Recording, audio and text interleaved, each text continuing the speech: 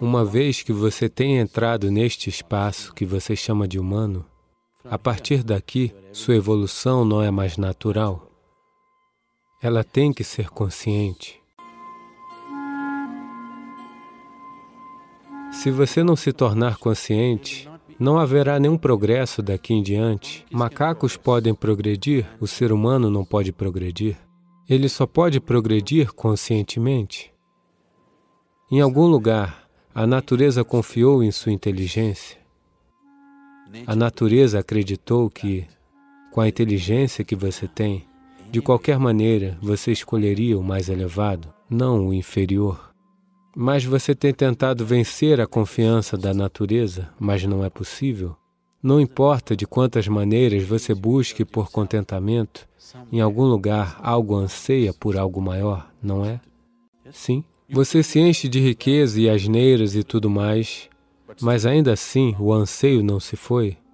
Então, quando o anseio se torna insuportável, você busca. Quando você busca, poderia você buscar aquilo que está dentro de você por você mesmo? Você pode, mas é um caminho desconhecido. Porque é um caminho desconhecido.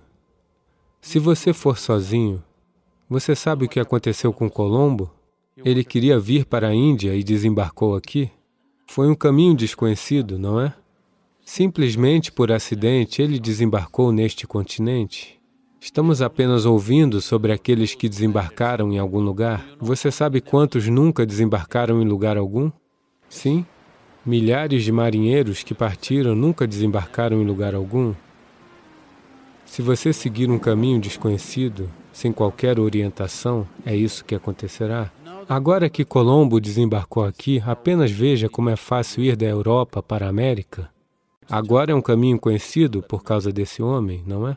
Do mesmo modo, você vai a um guru porque ele chegou ao destino.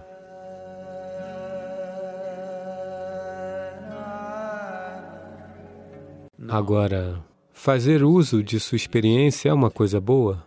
Não posso fazer isso sozinho? Você pode, mas não sabemos quantas vidas você levará fazendo isso por si mesmo. Não que isso seja impossível, você poderia fazer isso num instante também, entende?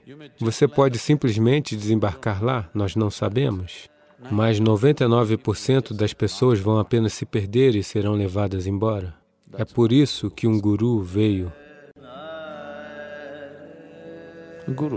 O guru é apenas um dispositivo. O guru não é uma pessoa, isso deve ser compreendido. Apenas quando você começa a me experienciar como algo além do que seria uma pessoa, só então eu sou o seu guru, até então eu não sou.